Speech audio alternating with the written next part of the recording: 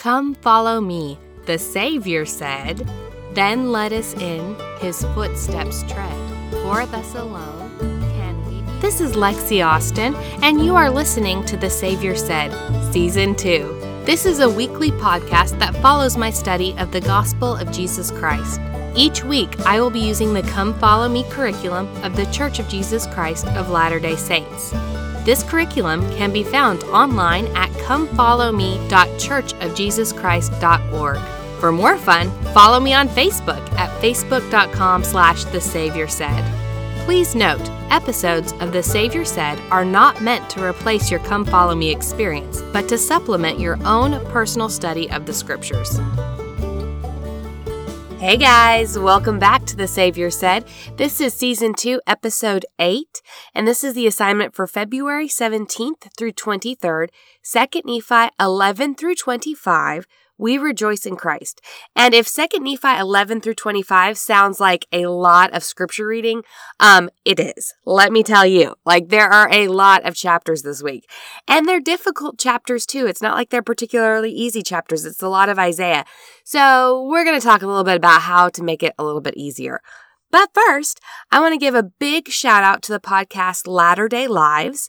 Latter-day Lives goes and they find, interesting people or people who are doing stuff and also happen to be members of the church. And they interview them about their lives and, where they came from and how they got started on whatever project it is that they're working on.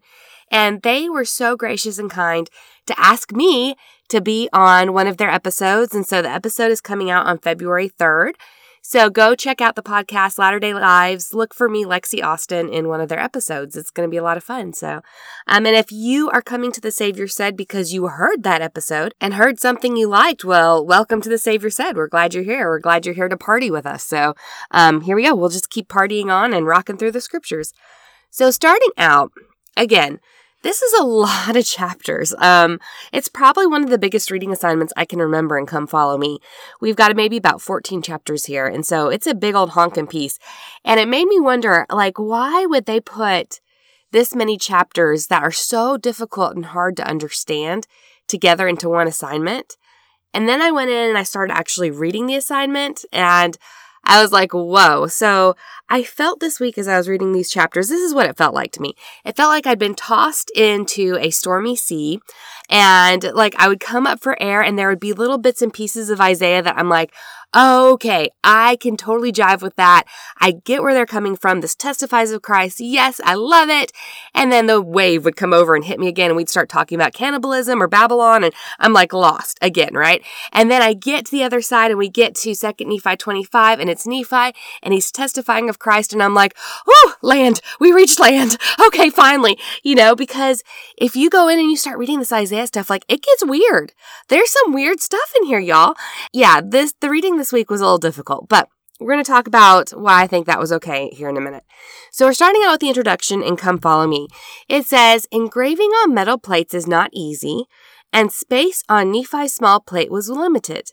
So why would Nephi go to the tedious effort of copying a large amount of Isaiah's writing into his record? Good question, Come Follow Me, because I wondered the same thing. Come Follow Me goes on to talk about he has all kinds of different things about the millennial peace and the coming of the Messiah and the gathering of Israel.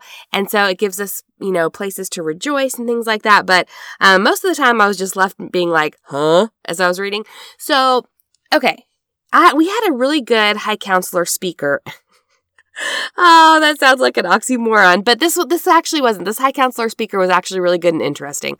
In one of the wards that I was attending recently, and he started talking about Mormon and Mormon's journey to abridge the Book of Mormon and to create this record, his kind of how he put everything together. And he talked about how Mormon sat down and he had this vast library of all these different prophets and their writings and things like that. And he had to choose, with the Spirit's help, he had to choose the things that would be most beneficial for our day. And we can actually go in and see that in Words of Mormon 1.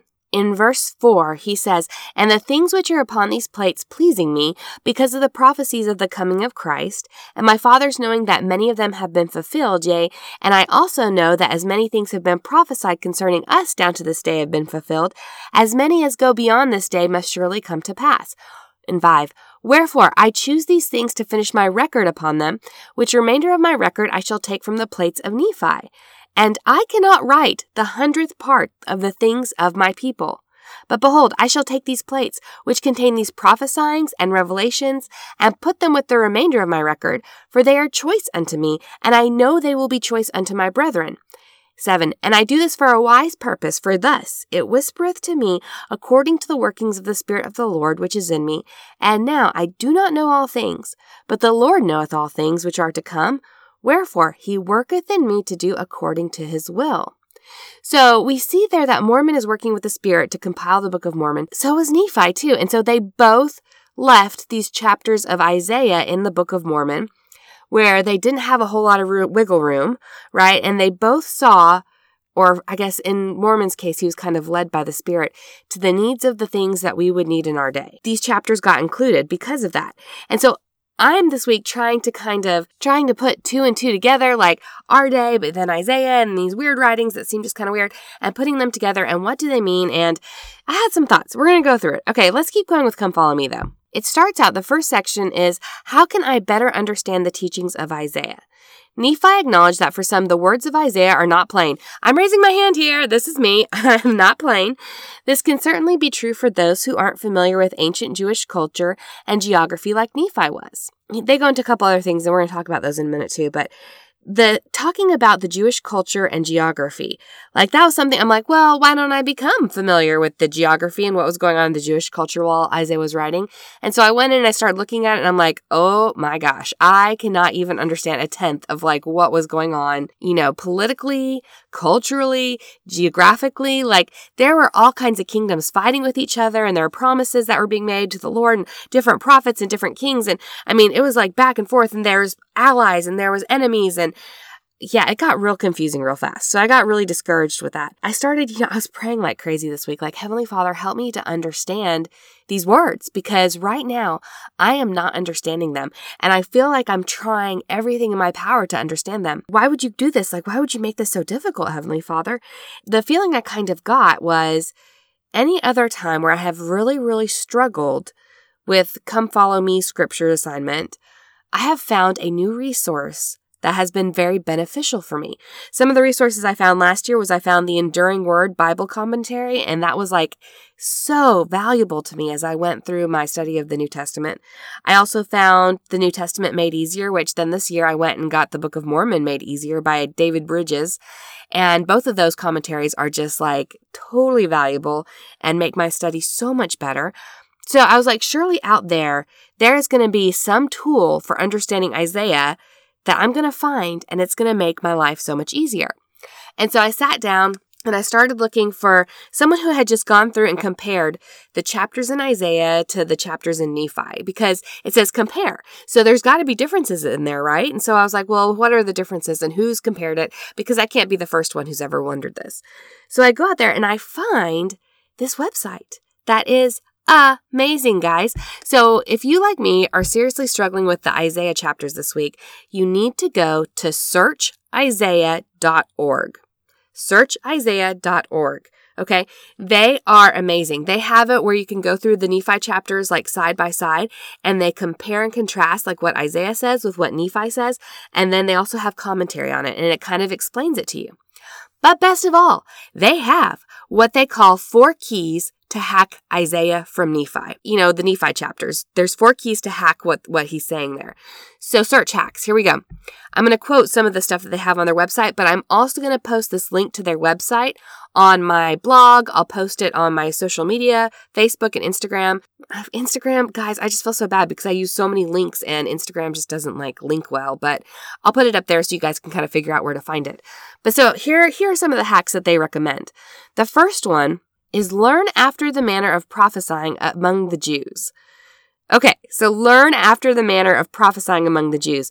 Isaiah was what LDS scholar Victor Ludlow called a deliberately difficult prophet. Conceal what you're going to say. Never use the same noun twice when referring to a person, group, or place. Example, Isaiah uses 5 different names to describe the same place in one instance.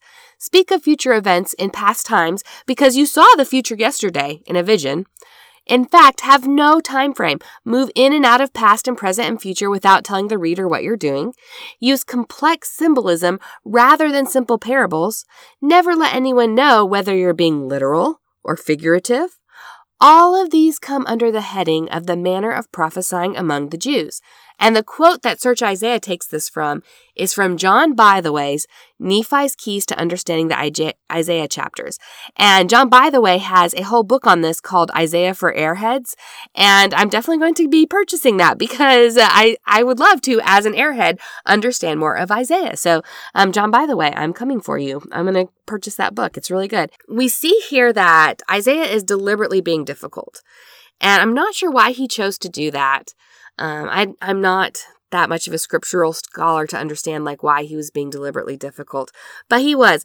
And I think a lot of the different things that we don't get are cultural references to some of the political intrigue and stuff that was going on in his day that we just don't understand the history of. And honestly, I don't have the time or energy to go in and understand the history of right now. That's something maybe later on in my life I could look at the history of ancient Israel, but in the particular time of my life, I do not have the time or energy to do all that. So I'm going to rely on others who have done that, like John Bytheway and scriptural scholars who have done that, and kind of take some of their commentary. All right, the second hack that searchisaiah.org recommends is have the spirit of prophecy. Now, if we remember from last year from our New Testament Come Follow Me studies, the spirit of prophecy is a testimony of Christ. So as you are studying these chapters, look for Christ.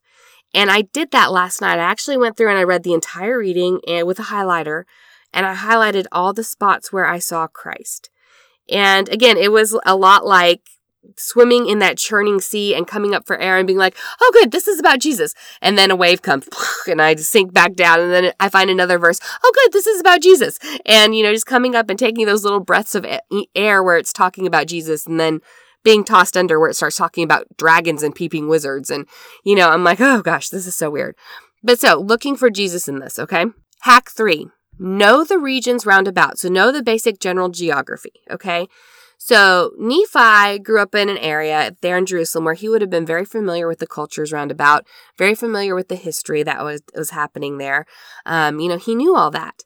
And there's actually a really good quote here on Search Isaiah where they say, there's maps of the Holy Land in your scriptures that might be helpful, but if you feel lost, take heart. You are in good company. One day while the prophet Joseph Smith was translating the Book of Mormon, he looked up and asked, Emma, does Jerusalem have a wall around it? She said, yes, Joseph, Jerusalem has a wall around it. Everybody knows that. He said, oh, thank goodness. I thought I was being deceived. And he went on translating the record. And that's from Events in the Life of a Prophet, Elect Lady, LDS Church News, 1994. If Joseph Smith didn't know that much about Jerusalem while translating, then we don't need to feel lost as we begin to learn our Holy Land geography. I suggest that you can remember just 4 kingdoms and you'll be in great shape.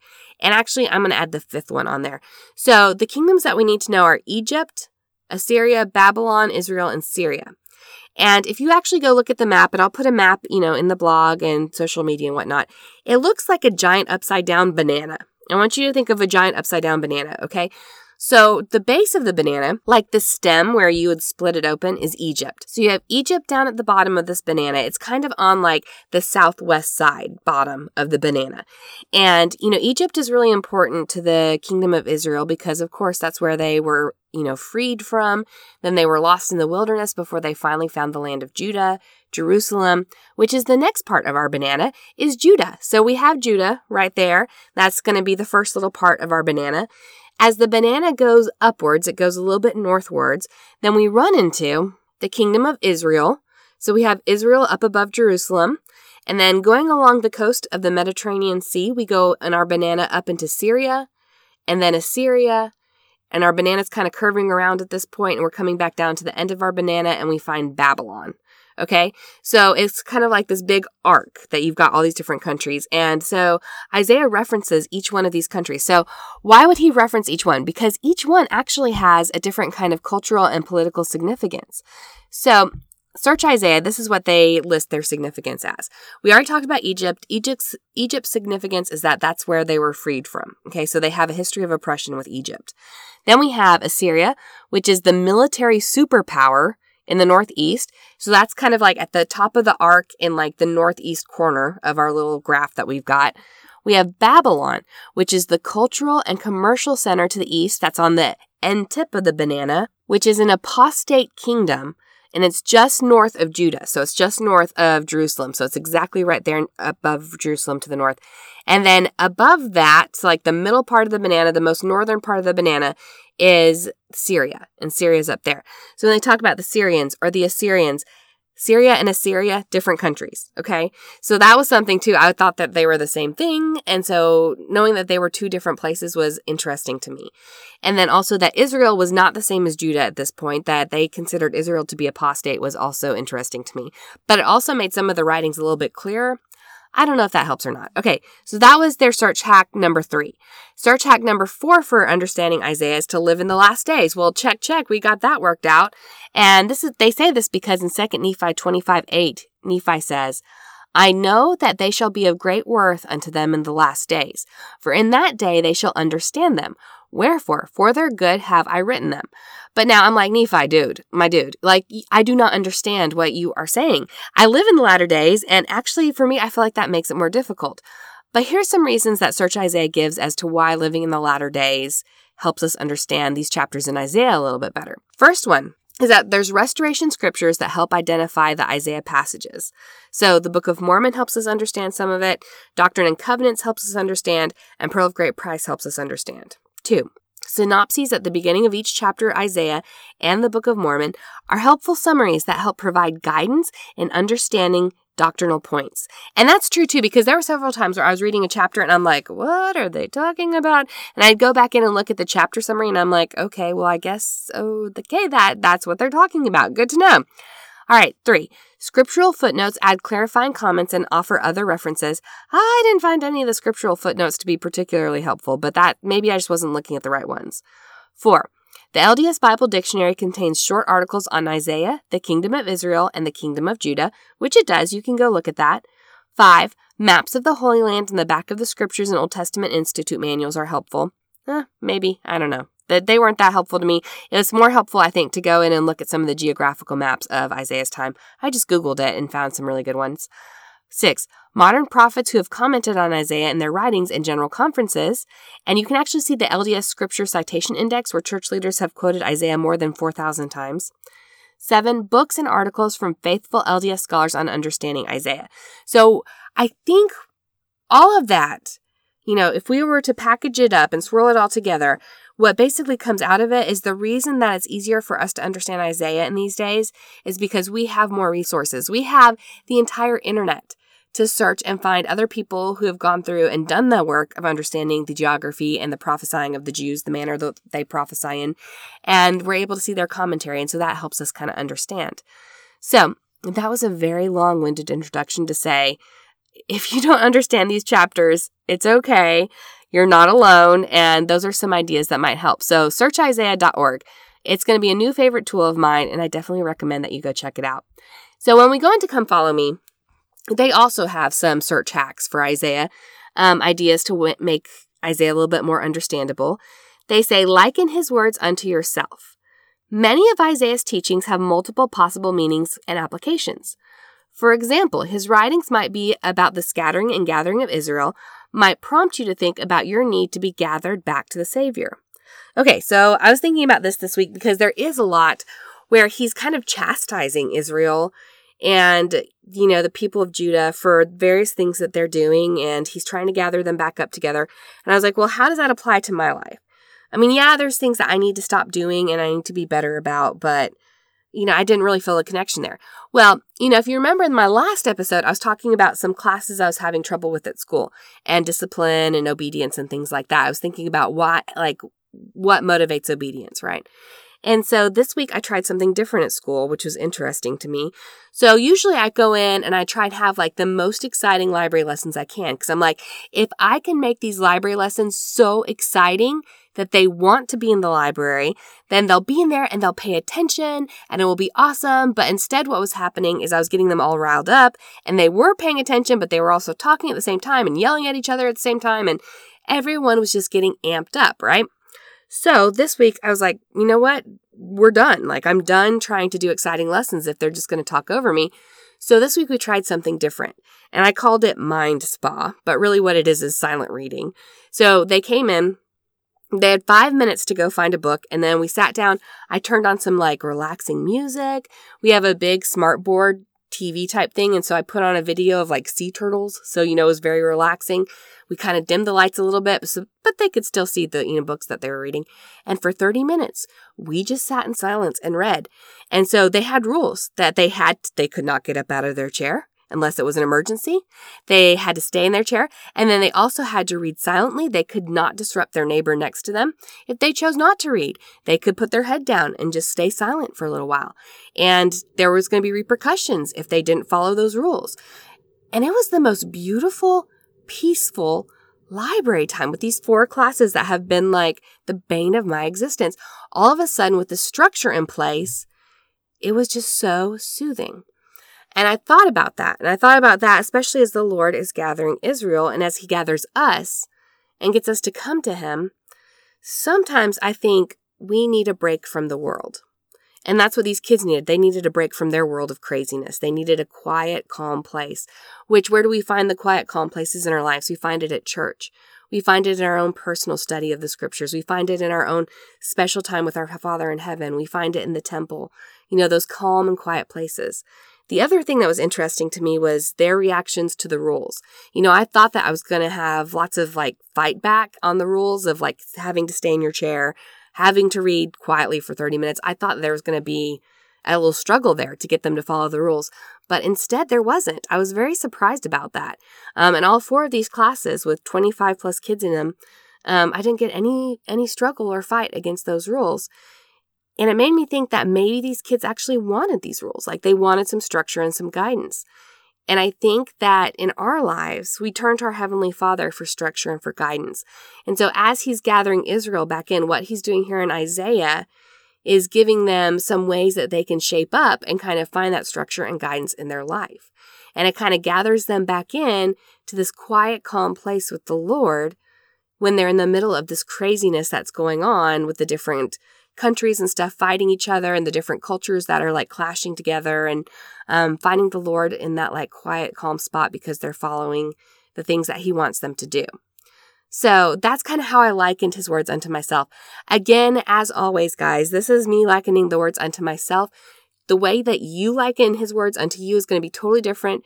Receive your own revelation. Make sure you're reading the scriptures and not just taking what I say as pure doctrine, because it's not. It's revelation for me. Okay? I always like to put that caveat out there. All right. The next thing Come Follow Me says is to seek to be filled with the spirit of prophecy. The best way to understand Isaiah's prophecies is to seek inspiration from the Spirit.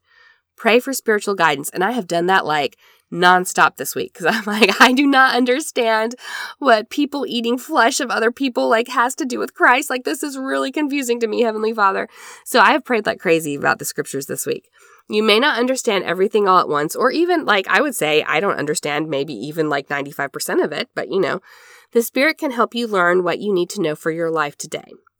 And I think it did. Just some of the general themes that came up was very comforting to me. The obedience thing and the structure thing and the calming thing was interesting to me. And it says you might also find it helpful to refer to the study helps in your scriptures, including footnotes and chapter headings, guide to the scriptures, and so on. Again, I found those chapter headings to be very helpful. So that is Come Follow Me's hacks for understanding Isaiah as well.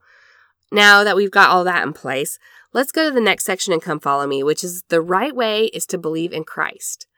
Okay, Nephi both introduced and concluded his quotation of Isaiah by expressing his testimony of Jesus Christ.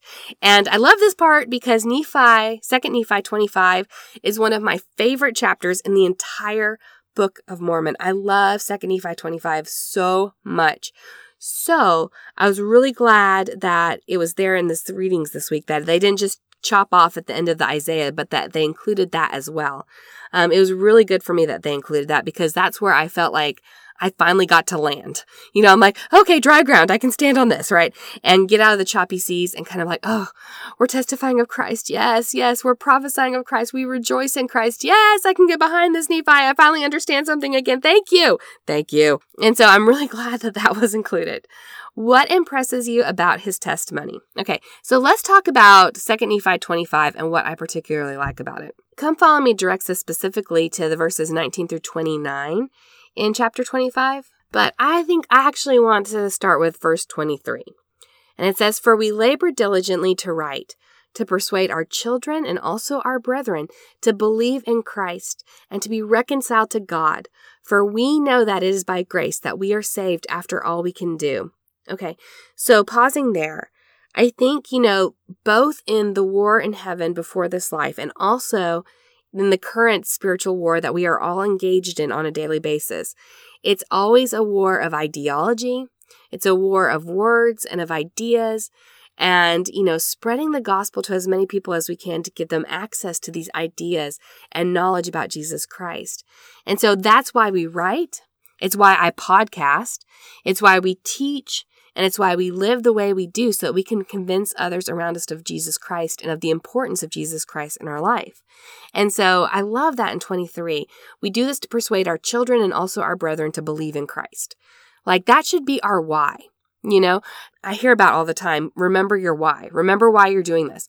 Why am I doing this podcast? Well, it's to help me become more converted to Christ. But if it can help anybody else, then yes, let's do that. Why are we going to church every Sunday? To help us believe in Christ, but also to strengthen our brethren, right? Why do we have primary? To help teach our children about Christ. Why are we doing Come Follow Me in our homes? To help teach our families about Jesus Christ. Like that is our why. And Nephi sets it up in verse 23 so clearly. And I love that. In 24, he talks a little bit about, even though we believe in Christ, we keep that law of Moses. We follow what God has taught us to do. And we know that one day it will be fulfilled. But for right now, we're following what God has told us to do, which I think was very, faithful of him.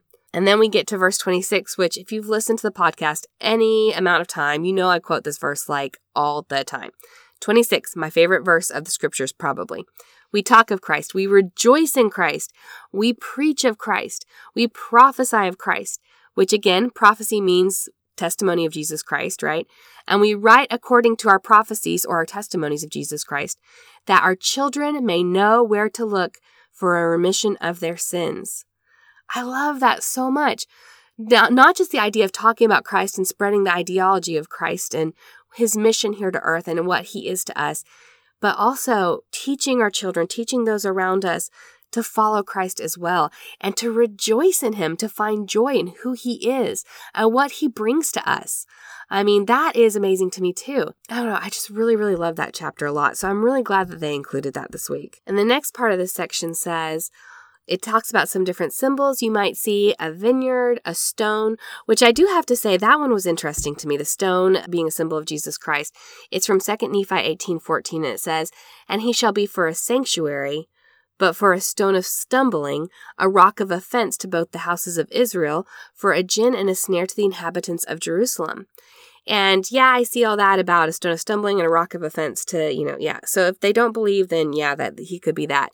But I love the idea of Jesus Christ as a stone of sanctuary. A stone seems like something that's very immovable, like very permanent, that's been there for a long time and will continue to be there for a long time, not easily destroyed. And so I like the idea of seeking shelter kind of like, underneath like a stone overhang or something in the middle of a storm.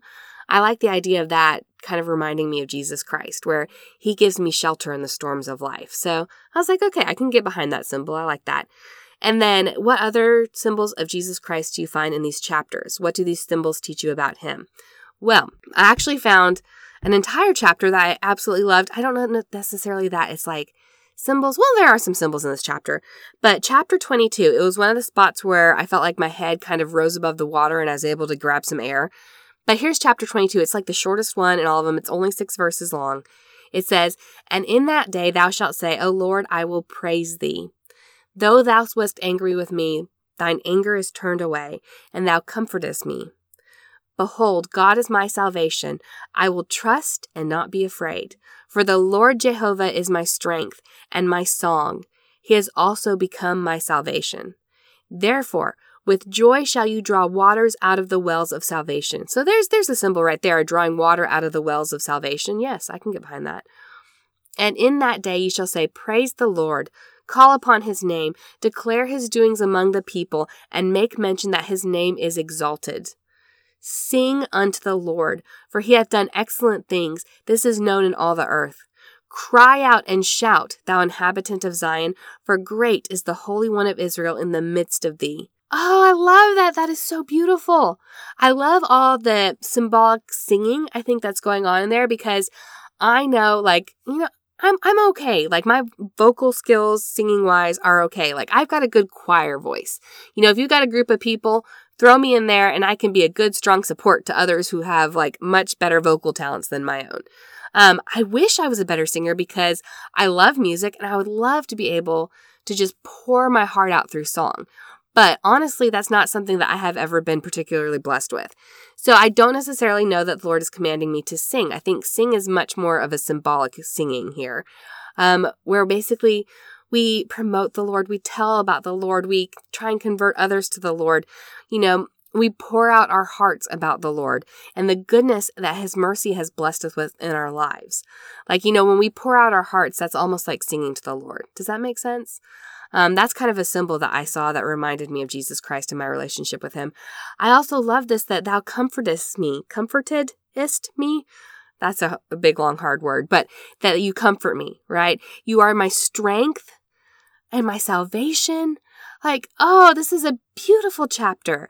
So in the middle of all the craziness, I'm really glad that we have this beautiful chapter because, again, it was like coming up for fresh air in the middle of a turning, toiling sea. I came up for fresh air here in chapter 22. So, all right, let's go into the next section and come follow me. The proud and worldly will be humbled. Nephi had foreseen that pride would cause the downfall of his people. So it's not surprising that Nephi would share with his people Isaiah's repeated warnings against pride. And in chapters 12 and 13, look for words that Isaiah used to describe pridefulness, such as lofty and haughty. And it says, see also chapter 18, beware of pride. Okay, so I really liked the chapter 18, beware of pride from Teachings of the Presidents of the Church, Ezra Taft Benson. There was a really good couple of quotes in there that were really good, I thought. He talks about pride does not look up to God and care about what is right. It looks sideways to man and argues who is right. And a lot of the other quotes that he has in here talks about caring much more about what man thinks about us, what our fellow men think about us, than what God thinks about us. And when we know whose will we're following, are we following what God wants us to do, or are we following what the world wants us to do? When we follow what God wants us to do, then pride doesn't become an issue because we're not looking laterally against our fellow man, right? It was interesting to me because I am a people pleaser. And I feel like a lot of times I live for the applause, like Lady Gaga. I live for the applause, right?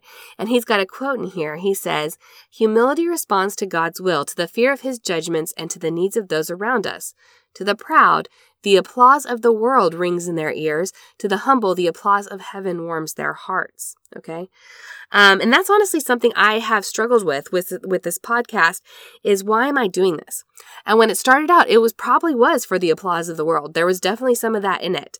I had grand dreams of me standing on stage at various women's conferences and talking. And then when that actually, the speaking engagements and stuff, invitations started coming in, I realized how much anxiety it would promote and how hard it was actually to do. And I'm like, it's not really worth it for the applause. But I do this now, not for myself, not for the applause, but for my Heavenly Father. I do this podcast because I feel like it's something He wants me to do. And because I've really struggled, especially this year, with what is my why? Why am I doing this podcast? And because the podcast has grown exponentially, that platform that I host this podcast on keeps pressuring me to monetize it. Throw some ads in there. You can be making this much a month. You could be making this much money a year, things like that. And from the very beginning, the deal I had with my Heavenly Father was I would not monetize this in any way, that this would be a podcast I put out there, just as a service to my fellow man, that I would not make money from it. And, getting this pressure again and again from the podcast host, I'm like, oh gosh, do I need to do this? What is going on? And it made me turn back to my Heavenly Father again and with my why. Why am I doing this podcast? Am I doing it to make money? No, that was never the intention of this podcast. And I feel like if I were to monetize it in any way, that the Spirit would withdraw. And my Heavenly Father is definitely what writes most of these episodes, not me. So I definitely need him there because this is not me at all. This is all Heavenly Father's work. So it was very helpful to me to read these words of President Benson and realize what my why was. And my why is because I'm doing this because my Heavenly Father wants me to, and to preach and share my love of Christ. That's to rejoice in Christ. That's why I do this podcast, and to become closer to him through studying the scriptures. And so I had to check myself on pride there a little bit, which was interesting. It was kind of a struggle. Another part of the teachings of President Benson that was interesting to me was a part where it says the central feature of pride is enmity towards God and our fellow man. President Benson says, pride is a very misunderstood sin, and many are sinning in ignorance. In the scriptures, there is no such thing as a righteous pride. It is always considered a sin. Therefore, no matter how the world uses the term, we must understand how God uses the term so we can understand the language of Holy Writ and profit thereby. Most of us think of pride as self-centeredness, conceit, boastfulness, arrogance, or haughtiness. All of these things are elements of the sin, but the heart or core of the sin is still missing. The central feature of pride is enmity. Enmity towards God and enmity towards our fellow man. Enmity means hatred towards, hostility to, or a state of opposition. It is the power by which Satan wishes to reign over us. Pride is essentially competitive in nature. We pit our will against God's. When we direct our pride towards God, it is in the spirit of my will, not thine be done. As Paul said, they seek their own, not the things which are Jesus Christ's. Our will in competition with God's will allow desires, appetites, and passions to go unbridled. Our enmity towards God takes on many labels, such as rebellion, hard-heartedness, stiff-neckedness, unrepentant, puffed up, easily offended, and sign-seekers. The proud wish God would agree with them. They aren't interested in changing their opinions to agree with God. I was like, ooh, that's a zinger right there. I'm like, how many times have I tried to change God's opinion about something instead of, changing my own? I'm like, that was something I need to take to heart right there. Another major portion of this very prevalent sin is enmity towards our fellow man. We are tempted daily to elevate ourselves above others and diminish them. The proud make every man their adversary by pitting against their intellects, opinions, works, wealth, talents, or any other worldly measuring device against others. In the words of C.S. Lewis, pride gets no pleasure out of having something, only out of having more of it than the next man. It is the comparison that makes you proud, the pleasure of being better than the rest. Once the element of competition has gone, pride has gone. I'm like, do you see how that was kind of like super zingers right there? A lot of that. And that came from chapter 18 in the teaching of Presidents of the Church, Ezra Taft Benson, that Come Follow Me references. And I was like, this is a really good little sermon on pride. And I started looking at all the ways in my life where I have been prideful about stuff and I needed to be better about that, and ways that I can be better about that, and ways I can come closer to my Savior and love my fellow man more when I'm not being prideful towards them, So that was a really good thing for me to think on this week as well. And then the final section in Come Follow Me, in the millennium, God's people will enjoy peace. It says, you might find it helpful to visualize yourself in the place of Nephi and his people. Imagine you fled from Jerusalem just before it was destroyed, and now you are part of the scattering of Israel. How might it have felt to read Isaiah's teachings about the future gathering of Israel and a peaceful millennium? I have to wonder, I'm like, how did they feel about that? Because they would never see it, and they know that they would never see it, but they know that one day in the future it would happen. I hope that the millennium will happen in my lifetime. It's not something that I know is going to happen in the future. It's something I hope for in this lifetime, that I might get to see my Savior. And so I don't know how I would feel about it being far off. I'd never actually put myself in that place to actually wonder that. So I still struggle with it. I don't know how I would feel about that, not knowing that would not come in my lifetime. But I guess I would be grateful that I had escaped Jerusalem and the destruction thereon.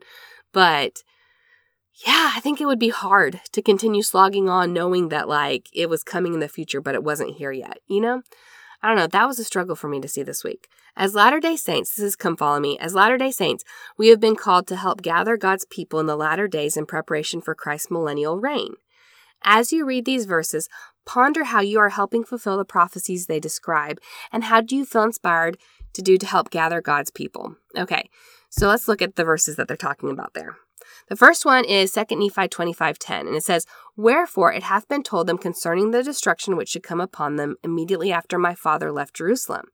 Nevertheless, they harden their hearts. According to the prophecy, they have been destroyed, save it be those which carried away captive into Babylon." So we've got that there where it's talking about the actual destruction that happened in Jerusalem. We talked a lot about that in the last episode, so you can go listen to that. But other places where it talks about the millennium, let's look for that. 2 Nephi 12:2-5.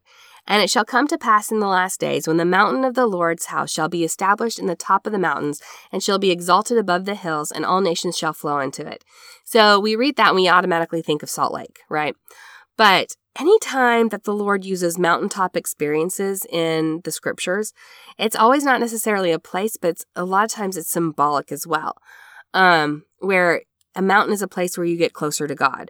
So a mountain could be a place where I'm reading my scriptures. A mountain could be a place where, when I'm in the temple, I'm at a mountain because I'm getting closer to God, So it shall come to pass in the last days, when the mountain of the Lord's house shall be established in the top of the mountains, that we get closer and closer to our Heavenly Father, especially through the temple of the Lord's house there. It'll be exalted above the hills, and all nations shall flow into it. When we have the gospel of Jesus Christ that brings us closer to our Heavenly Father, all nations of the world shall flow into it. That's what I see in that verse.